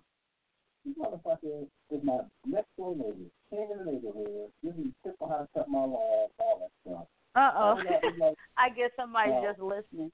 He's using his two-year-old stuff for like 5 years. You know what I'm saying? And how did I find okay. I think 574 is just listening. So I will put them on mute. Wait, hold on. What are they talking about? I'm all nosy. Hello? Hello? Hello? Yes, hello. Hey, what's up? Hey, Reese, I was just listening to the station. I called in instead of listening on the computer here. But oh, okay. Well, I'm glad you called in. Yeah. Oh, okay. Well, thanks for listening. No problem. Yeah, but talking about the Jam Master Jay, the great DJ, right? Getting yeah, one of the best. I'm gonna tell you something, man. You don't have me on the radio, do you? Yeah, you gotta I be do. Real careful when you talk about this topic. Oh, I know what you mean. Let me tell you something. They're trying to cover it up, but I'm gonna tell you some straight up stuff that you're gonna trip off. If you know anybody in New York, all I'm gonna say is this. I'm gonna just say this: 50 Cent no more than what people saying. Now I'm not saying he lined them up, but what I'm saying is there was a whole bunch of gangsters in Queens at the time, and Jam Master Jay, he's an honorable man, but he's done things in the past that everybody grows. Everybody will start out sweet and clean. I mean, if you ask about him or and a few others that he ran with, they'll tell you straight up, Jam Master Jay was a gangster a little bit. And I think it's a thing where people be jealous and people feel like you owe them stuff. But all I know is 50 Cent no more than what people think. He should, just out of honor, he should be telling people more than what he be doing.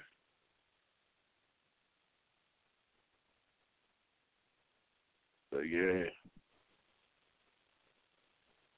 You there? Phone be acting up.